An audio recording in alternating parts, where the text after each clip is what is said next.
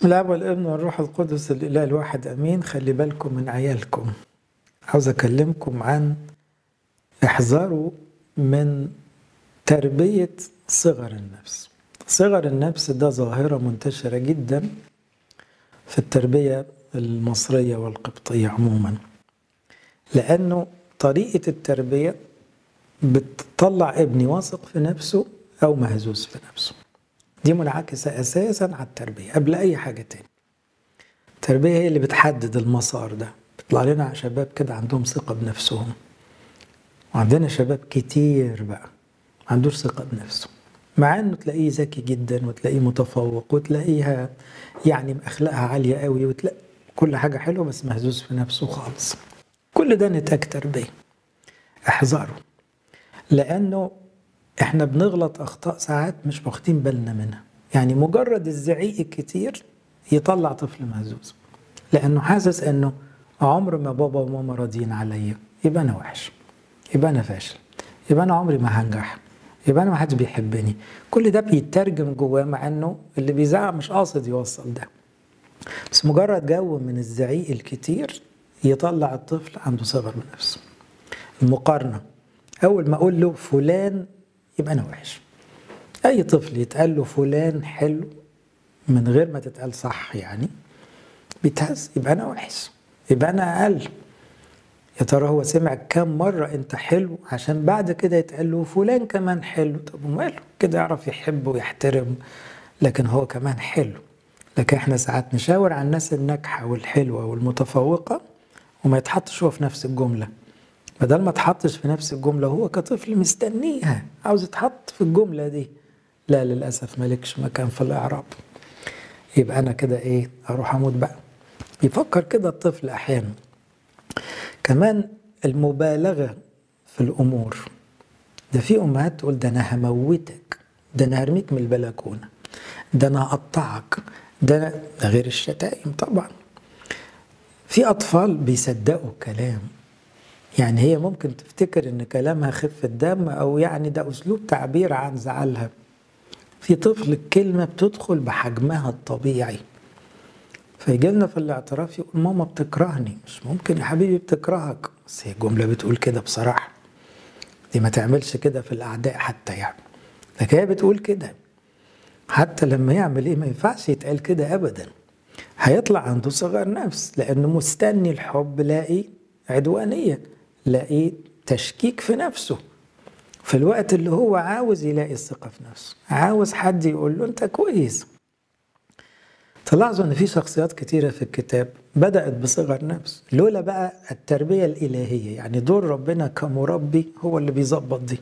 واحد زي جدعون، أول ما حصل الظهور الإلهي ده ليه قال له أنا أصغر واحد وبيت أبويا أصغر واحد والسبط أصغر واحد، أكيد النمرة غلط.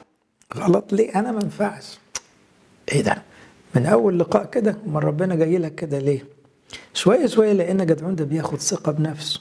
بتعمل إيه يا رب عشان تعالج؟ علمنا عشان نربي عيالنا صح.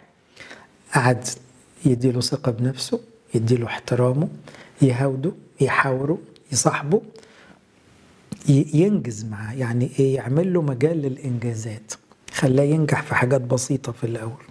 بعد شوية لقينا جدعون عنده ثقة بنفسه، داخل ب 300 واحد يحارب عشرات الآلاف، عنده ثقة في ربنا وثقة في نفسه. في الأول مهزوز خالص، بس ده إيه؟ ده ربنا بقى اللي بيصلح أخطائنا. طيب ما احنا ممكن ما نعملش الأخطاء دي، ويبقى من الأول أولادنا طالعين عندهم ثقة بنفسهم. ما تخافوش من الكبرياء بقدر ما تخافوا من صغر النفس في الطفولة. هتقول لي الطفل معجب بروحه، سيبه معجب بروحه كطفل، خلينا احنا كبار ما نعجبش بروحنا.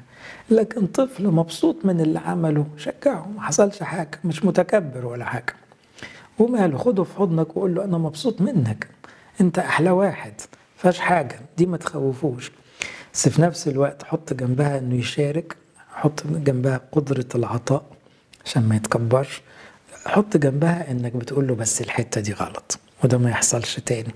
يبقى بتوزنها. مش هو سوبرمان ما بيغلطش طبعا، لا. واحد زي أرمية، لقينا أرمية برضو مهزوز خالص.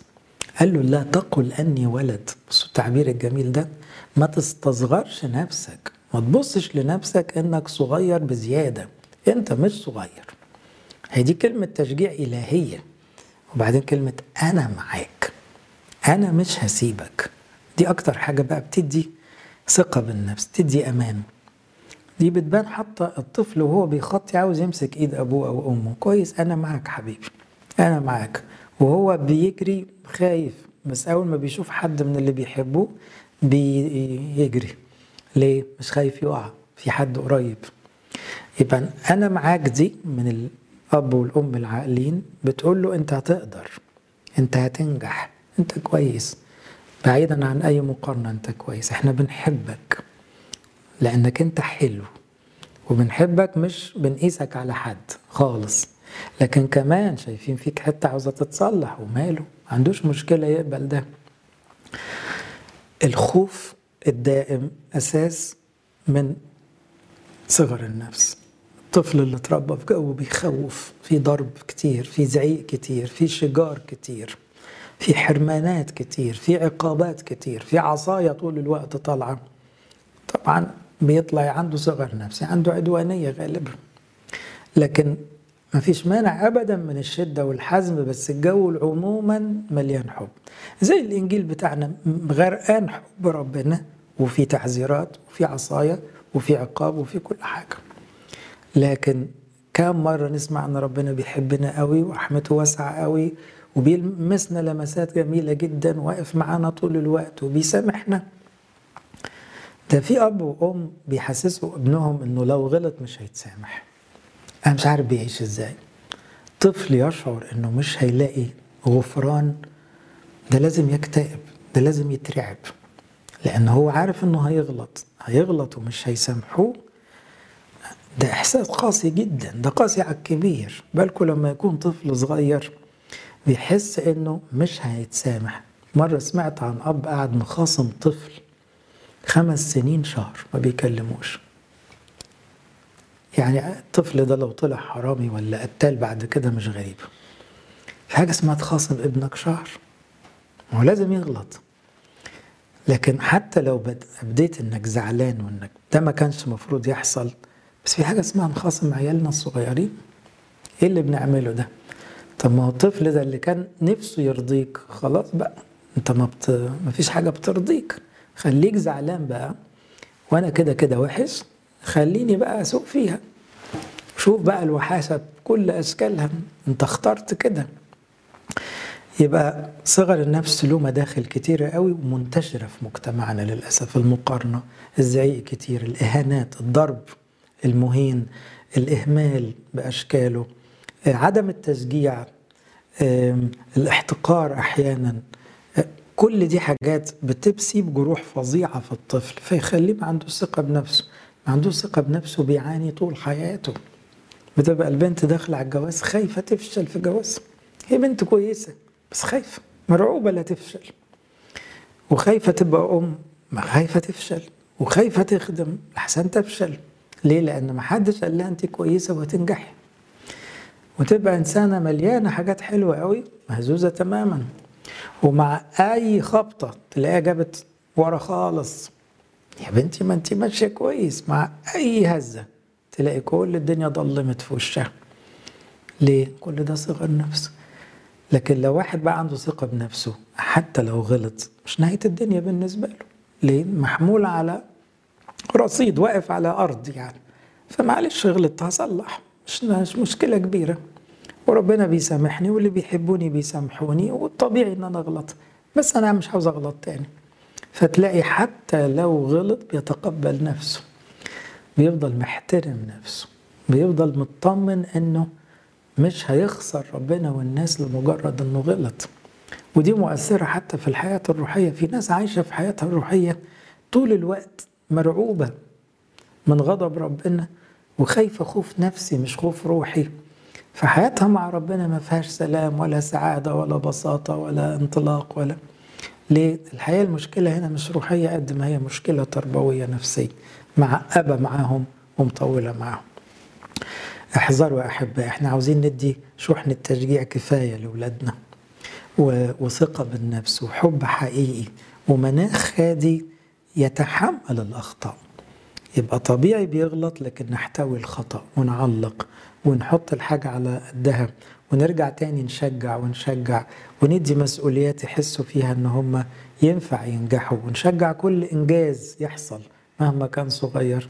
ساعتها أولادنا يبقى لهم رسالة في حياتهم وعندهم ثقة بنفسهم بعيدة كل البعد عن الكبرياء. ربنا يحمي أولادنا. ايه رأيك في الصورة دي؟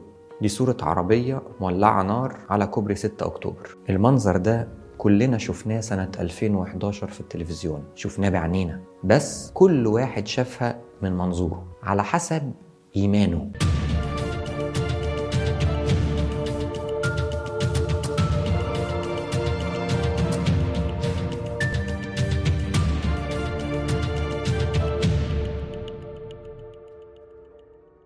لو كان مؤمن إن مش ممكن يكون حد عمل كده من الشعب، أكيد اللي عمل كده الإرهابيين، صدق إنها الإرهابيين حتى لو طلع له أخبار بتؤكد له إنه مش هم. واللي من جواه يقول دول أكيد الشعب الحر اللي عمل الثورة، شافها كده حتى لو جاله أدلة واعترافات على لسان ناس مسكوهم كانوا من الإرهابيين وقالوا إحنا اللي عملنا كده. وناس تالتين اتهموا الجيش، وناس اتهموا الشرطة. كل واحد على حسب إيمانه، واللي مصدقه فسر الصورة. عشان كده الإيمان أقوى من العيان. أقول لك مثال تاني، لو أنت تعرف نوع عربية مشهور، أنت عارف واحد صاحبك جابها مبسوط بيها جدا، فرحان بيها ومتأكد أن دي أحسن عربية جابها في حياته. من كتر ثقتك في صاحبك، حتى لو جالك حد يقولك أن العربية دي بتعمل حوادث أو فيها مشاكل، هتصدق صاحبك أكتر. والعكس، لو شفت عربية وإعلان مبهر في التلفزيون عن عربية معينة أنت عارف أن ماركتها مش كويسة، من صاحبك مهما كان الإعلان مبهر، صاحبك كلامه أهم. يبقى إيمانك وثقتك في صاحبك أهم من اللي أنت شايفه بعينيك. ليه بقول ده كله؟ لأن في سؤال بيقول طالما ربنا موجود ليه ما نشوفوش بعينينا ونخلص؟ يورينا نفسه علشان نؤمن بيه. مفيش حاجة اسمها يورينا عشان نؤمن. الإيمان أهم من الرؤية. أقول لك دليل، العذراء لما ظهرت على كنيسة الزيتون كم واحد شافها، ومن كم دين، ومن كم طائفة، ومن كم إيمان، وحصل لهم معجزات.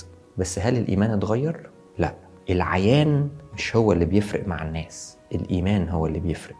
آخر سبب يأكد لك إن اللي يؤمن هو اللي بينفذ مش اللي بيشوف. إن السؤال اللي بيقول ليه ربنا ما يوريناش نفسه عشان نؤمن بيه ونخلص، الحقيقة هو ورانا نفسه بس الناس ما أمنتش بيه. مش ربنا يسوع اتجسد؟ كانت النتيجة إيه؟ شاف واحد اسمه لعازر وقومه من الموت بعد 4 أيام.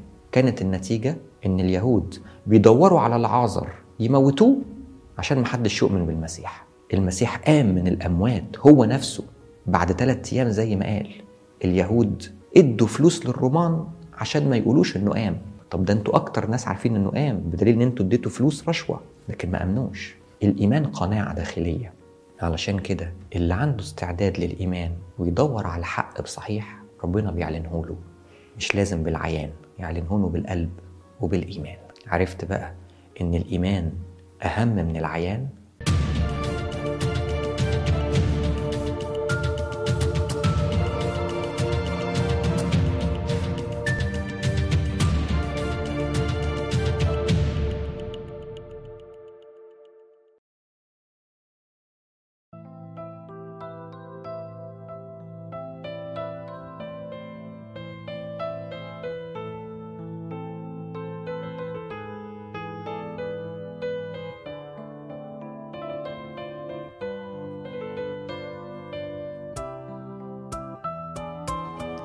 ما تعلس الهم وما تخافسي، ربنا موجود. ده إلهك حي ما بين أمسي وما له حدود. ما تعلس الهم وما تخافسي، ربنا موجود. ده إلهك حي ما بين أمسي وملوش حدود. اطمن روح لطبيب الروح، ده الباب مفتوح، بابه مش مسدود. ويا ريت تناديله لما هتجيله، الشوك هيشيله وهيبقى ورود. ربنا موجود، ما تعلش الهم وما تخافش، ربنا موجود. يا إلهك حي ما بين أمسي وملوش حدود. ما تعلش الهم وما تخافش، ربنا موجود. يا إلهك حي ما بين أمسي وملوش حدود. يا سلام يا هناك طول ما هو وياك، عايش جواك وعليك بيسود. لو كان مسؤول عنك على طول، الهم يزول والفرح يعود. ربنا موجود، ما تعلش الهم وما تخافش، ربنا موجود. يا إلهك حي ما بين أمسي وملوش حدود. ما تعلش الهم ما تخافش، ربنا موجود. يا إلهك حي ما بين أمسي وملوش حدود. لو ماسك فيه ومسلم ليه عمرك وعليه، على طول مسنود، شرك يمحيه، عمرك يبنيه، حالا تلاقيه ما بقاش مهدود. ربنا موجود، ما تعلش الهم ما تخافش، ربنا موجود. ده إلهك حي ما بين أمسي وملوش حدود. ما تعلش الهم ما تخافش، ربنا موجود. يا إلهك حي ما بين أمسي وملوش حدود.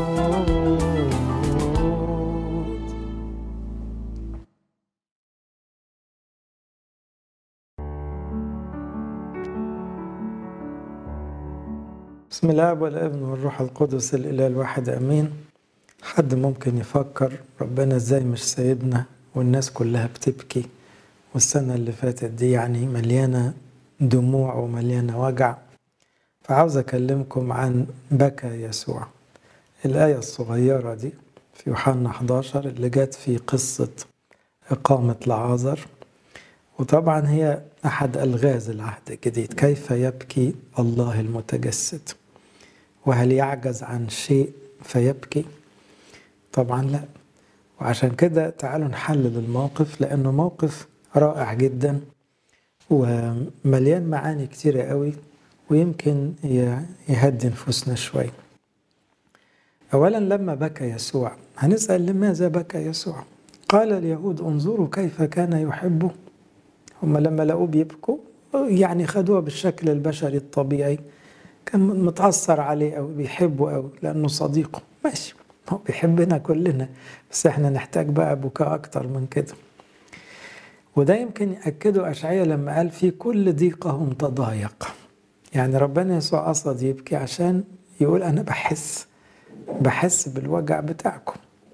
وبيبكي طبعا على أموات الخطايا، أهم كتير قوي من أموات الجسد، لأن موت الجسد حله سهل عند ربنا. في كل ضيقهم تضايق، ملاك حضرته خلصهم، بمحبته ورأفته فكهم. فأشعياء 53 يقول أحزاننا حملها. طب اللي شايل أحزاننا يبقى أقل ما فيها يبكي.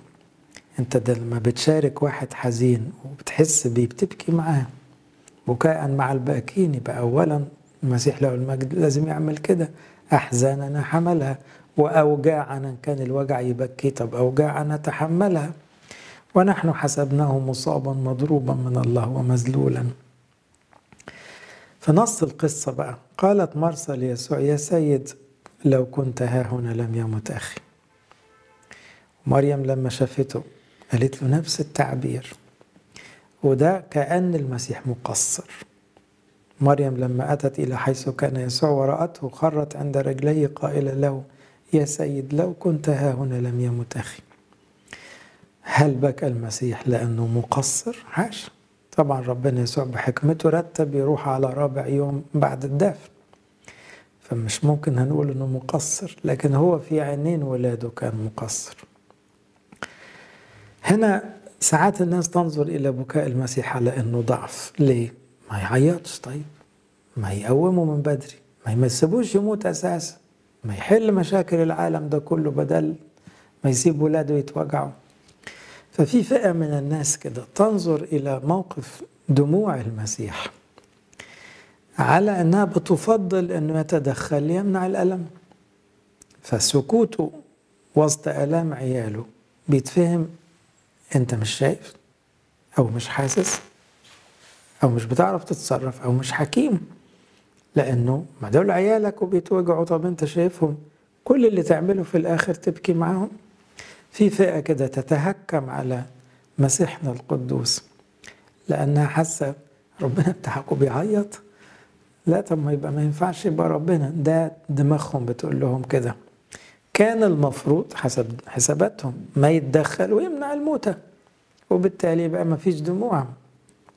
ويمكن منهم الناس اللي كانوا واقفين في المشهد وقالوا ايه ألم يقدر هذا الذي فتح عيني الأعمى أن يجعل هذا أيضا لا يموت؟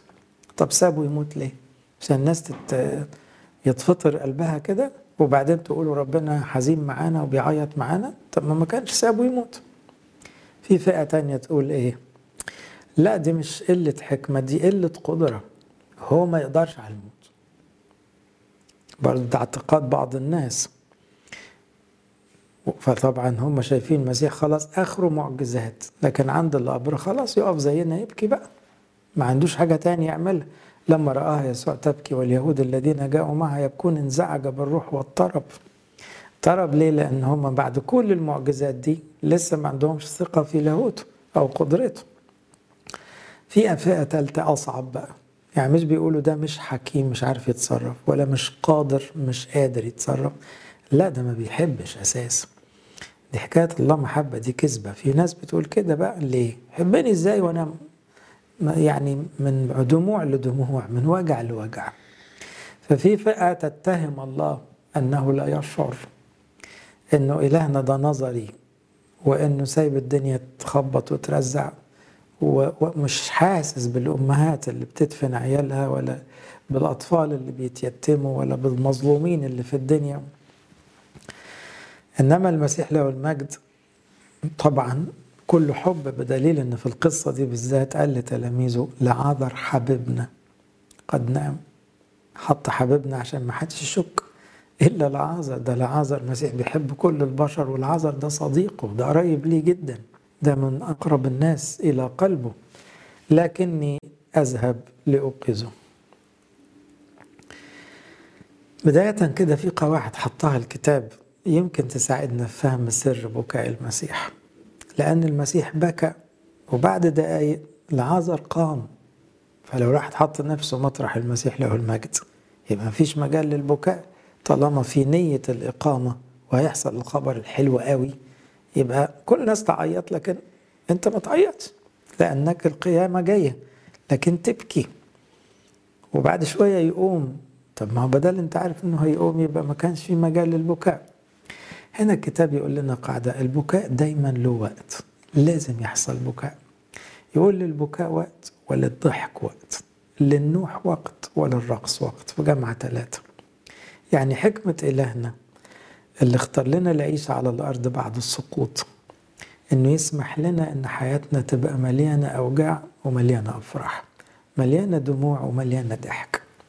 وربنا يسوع دخل إلى هذا العالم الكئيب فشاركنا، زي ما شاركنا أفراحنا شاركنا أوجاعنا، بكى معانا وكمان فرحنا ورجع لنا ابتسامة النصرة. إذن البكاء له وقت، لكن في لحظة دموع المسيح وقفت وطلعت صرخة منه، لأنه إيه؟ لعاذر هلم خارجا، وانتهت الدموع في اللحظة دي. كأن في رسالة بيقولها المسيح: هنبكي هنا لازم، طالما لسه في حاجة اسمها قبر ينتظرنا، هنا زمان البكاء. فالمسيح ما غيرش قضية البكاء، لكن غير قضية القبر. البكاء ضرورة، أما القبر فصار مفتوحا. يعني إيه؟ يعني غلب المشكلة، الموتة نفسها خلاص في قيامة، لكن الوجع اللي ما قبل الموت وفي انتظار الموت والآلام، هذا الزمان الحاضر المبكية اللي لازم هيطلع معها دموع، جه شاركنا فيها، لكن الزمان الآتي كله أفراح وقيم.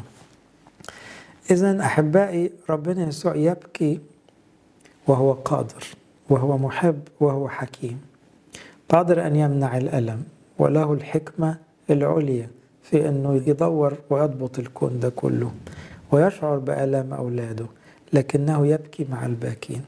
ربنا يسوع بيبكي مع المظلومين ومع اللي ملهمش حد. الناس اللي عندها وحدة جديدة بيبقى قلبها بيعتصر أحيانا من الوجع، حاسس بيهم وبيبكي معهم. المتألمين في أمراض نفسية وجسدية، المحبطين اللي فقدوا أحبائهم، المسيح بيبكي كل دول.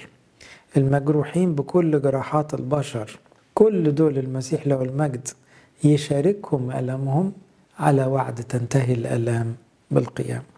من هنا في تعبير بيقوله المسيح له المجد مليان معاني عميقة، لما بيقول: يا امرأة لماذا تبكين؟ لأن احنا نسأل الناس بتبكوا ليه؟ والسؤال ده اتقال لمريم المجدلية وهي رايحة القبر. طبيعي وهي رايحة القبر تبكي. طب لو القبر فاضي، يعني في خبر قيامة، يبقى مش مفروض نبكي. فبيقول لها بمنطق يعني مقبول جدا: يا امرأة لماذا تبكين؟ من تطلبين؟ انت عاوزة ايه؟ عاوزة المسيح. طب القبر فاضي، يبقى المسيح قام، وجالكوا الخبر الصبح ان المسيح قام، يبقى بتعيطي ليه دلوقتي؟ مش في قيامة؟ يعني اللي مشي ده هنشوفه تاني وهنقعد معاه تاني؟ ولا انت عاوزة ايه بالظبط؟ عاوزة مين؟ عاوزة المسيح. المسيح قام. ظنت أنه البستاني، من كتر بقى الدموع والاستسلام للحزن مش عاوزة تشوف، وقالت له: لو كنت شلته قول لي حطيته فين. وبعدين قال لها: يا مريم، انت بسألك عاوزة مين؟ عاوزة المسيح. ما أنا هو. يبقى ما فيش مجال للبكاء. كأنه ربنا يسوع يبكي معانا في وقت، وبعد كده يقول: خلاص بتبكوا ليه دلوقتي؟ مش أنا جيت وجيت واقف معاك اهو. يبقى في قيامة، يبقى في حياة أبدية، يبقى في انتصار على الموت، يبقى القبر فاضي، يبقى المشاكل هتتحل، يبقى الدنيا دي كلها بغلبها هتخلص. يبقى المفروض يجي لنا وقت نبطل بكاء.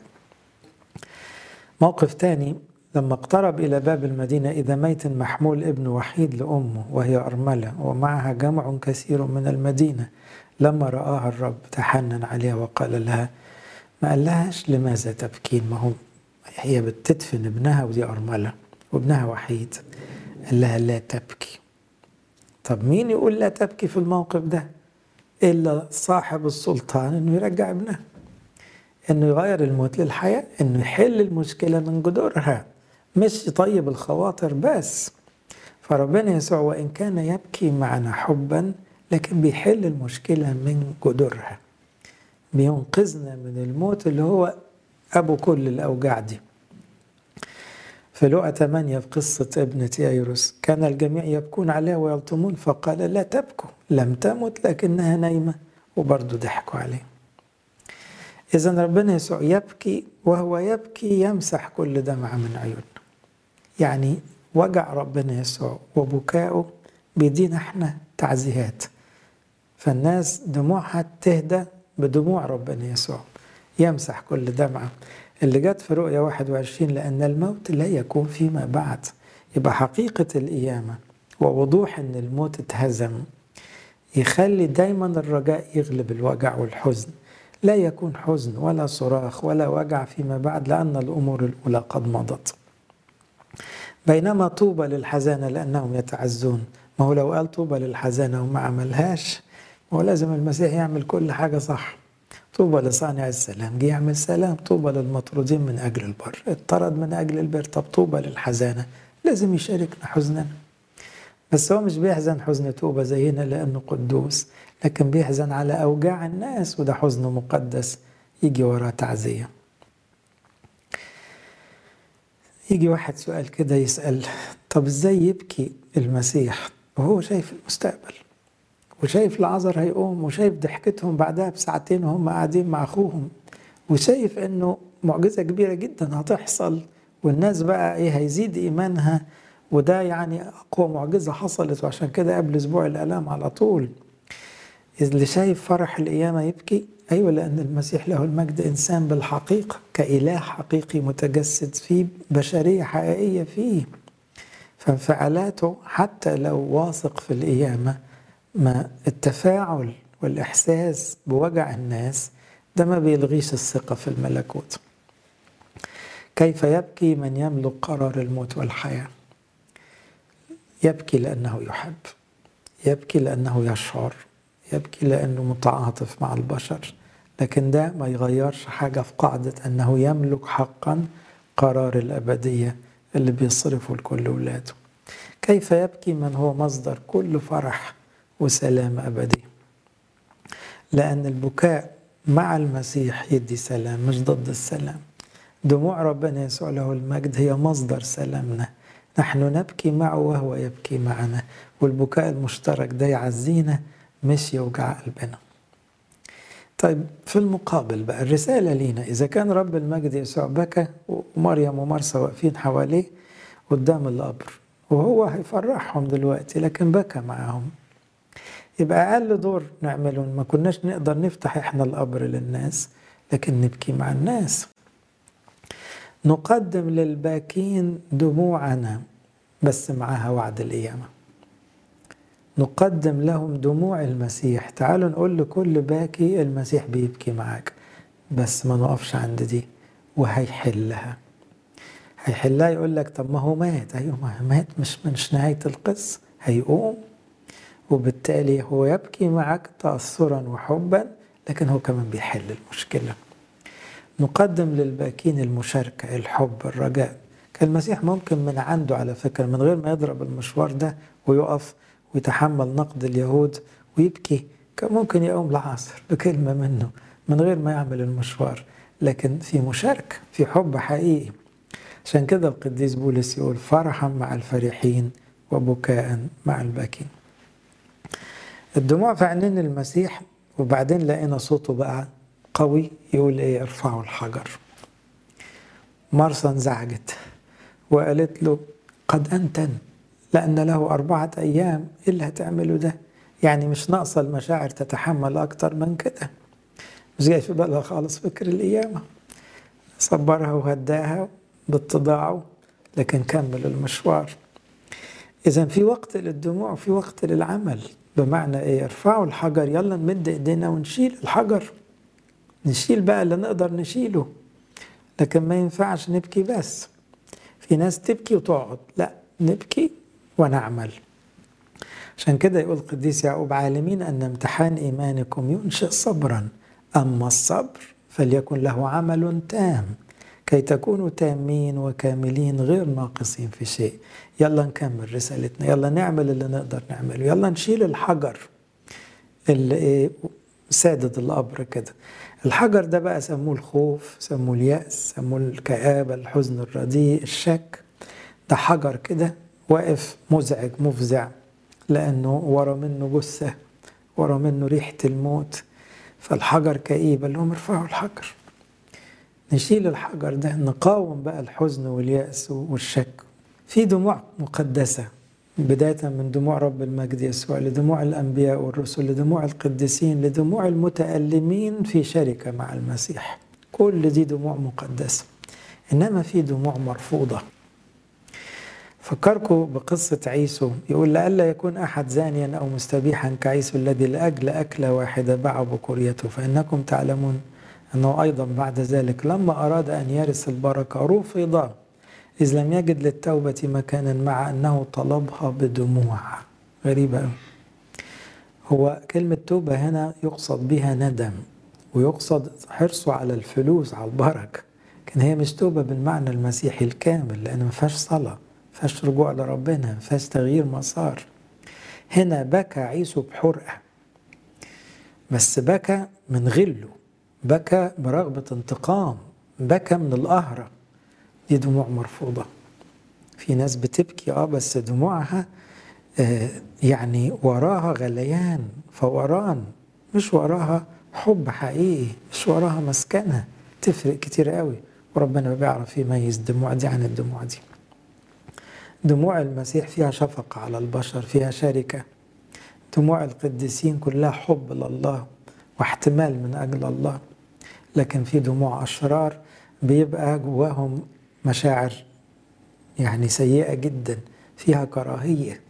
فالكراهية لو طلعت دموع، الدموع دي كلها مرة غير مقبولة عند ربنا. عشان كده يقول: ويل لكم أيها الشباعة لأنكم ستجوعون، ويل لكم أيها الضاحكون لأنكم ستحزنون وتبكون. هنا بكاء الضاحكين ده مش تعزية، دي مش دموع مقدسة، دي نتيجة حياتهم اللي كلها استهتار وضحك. هلم أيها الأغنياء الآن ابكوا مولولين على شقاوتكم القادم. وإن كان هنا دعوة للتوبة، لكن في ناس بتبكي لأنها بتخسر كل حاجة، لأنها عاشت حياتها كلها للفلوس أو للكراهية. خلونا نتعلم من دموع المسيح كيف نبحث عن الدموع النقية. أعطيني يا رب دموع كما أعطيت المرأة الخاطئة، لأن الدموع دي جميلة عند ربنا. الدموع المقدسة تفرق جدا عند ربنا. دموع التوبة هي أنقى دموع، لما الواحد يكون خجلان من نفسه، مكسوف من ربنا، بيبكي على رجلين المسيح زي المرأة الخاطئة، بيتذلل. ده أجمل مستوى للدموع، وهي دي اللي يتقال عنها في النشيد: حولي عنك عيناك لأنهما قد غلبتاني. في دموع الحب، لما واحد يصلي بحرارة من أجل الناس، بحب للناس، دي دموع غالية جدا عند ربنا. لأن دموع الأمهات على أولادهم روحيا، دموع الأصدقاء على أصدقائهم، دموع الخدام على مخدوميهم، دي حاجة جميلة قوي. دي مع بكى يسوع، نفس الجو المقدس ده. دموع الألم في المسيح، دموع الشهداء والمعترفين والمجربين والمضطهدين وهم ماسكين في صليب ربنا يسوع، دي شركة آلامه. دي دموع راقية جدا ومقدسة جدا. عابرين في وادي البكاء يصيرونه ينبوعا. كنيسة مليانة دموع، لكن كل الدموع دي تتقدس مع بكاء المسيح. بكى يسوع ليقدس دموعنا، فأصبحت دموعنا مصدر قوة مش مصدر ضعف. ودموع القديسين تصنع معجزات. لما قرب المسيح من البيت الكئيب ده اللي فيه الجنازة بتاعت لعازر، الناس قالت: المعلم حضر وهو يدعوك. فدعت مريم أختها سرا قائلة: المعلم حضر وهو يدعوك. هو ليه ما دخلش؟ مش بيحب القعدة بتاعت الجنازات التقليدية دي. استنى على الباب، طلعوا له البنات. ليه؟ المعلم حضر دعوة للفرح، اطلعوا بره الحزن، تعالى فرحكم، هبكي معاكم وتفرحوا معايا. أنا هشارككم دموعكم وانتوا شاركوني القيامة. فهنا بيدعوهم نطلع بره بيت الحزن أو الكآبة للانتصار على المشاعر دي. دعوة للرجاء. هنقعد كده بس حزنانين وخلاص؟ لا، يلا نكمل رسالتنا، نرفع الحجر ونحتفل بأن القبر مفتوح وهيفضل مفتوح. دعوة للإيمان، لأنها لما طلعت له بره البيت قال لها أتؤمنين بابن الله؟ قالت له نعم يا سيد أؤمن. فهنا قال لها إن آمنت ترين مجد الله. فبيدعينا للإيمان. تعالوا نصدق إن في حياة أبدية، والحياة لن تنتهي بالموت، وإن الحزن ده مؤقت، وإن الأوجاع دي كلها محدودة جدا، لكن الأفراح هي الغير محدودة.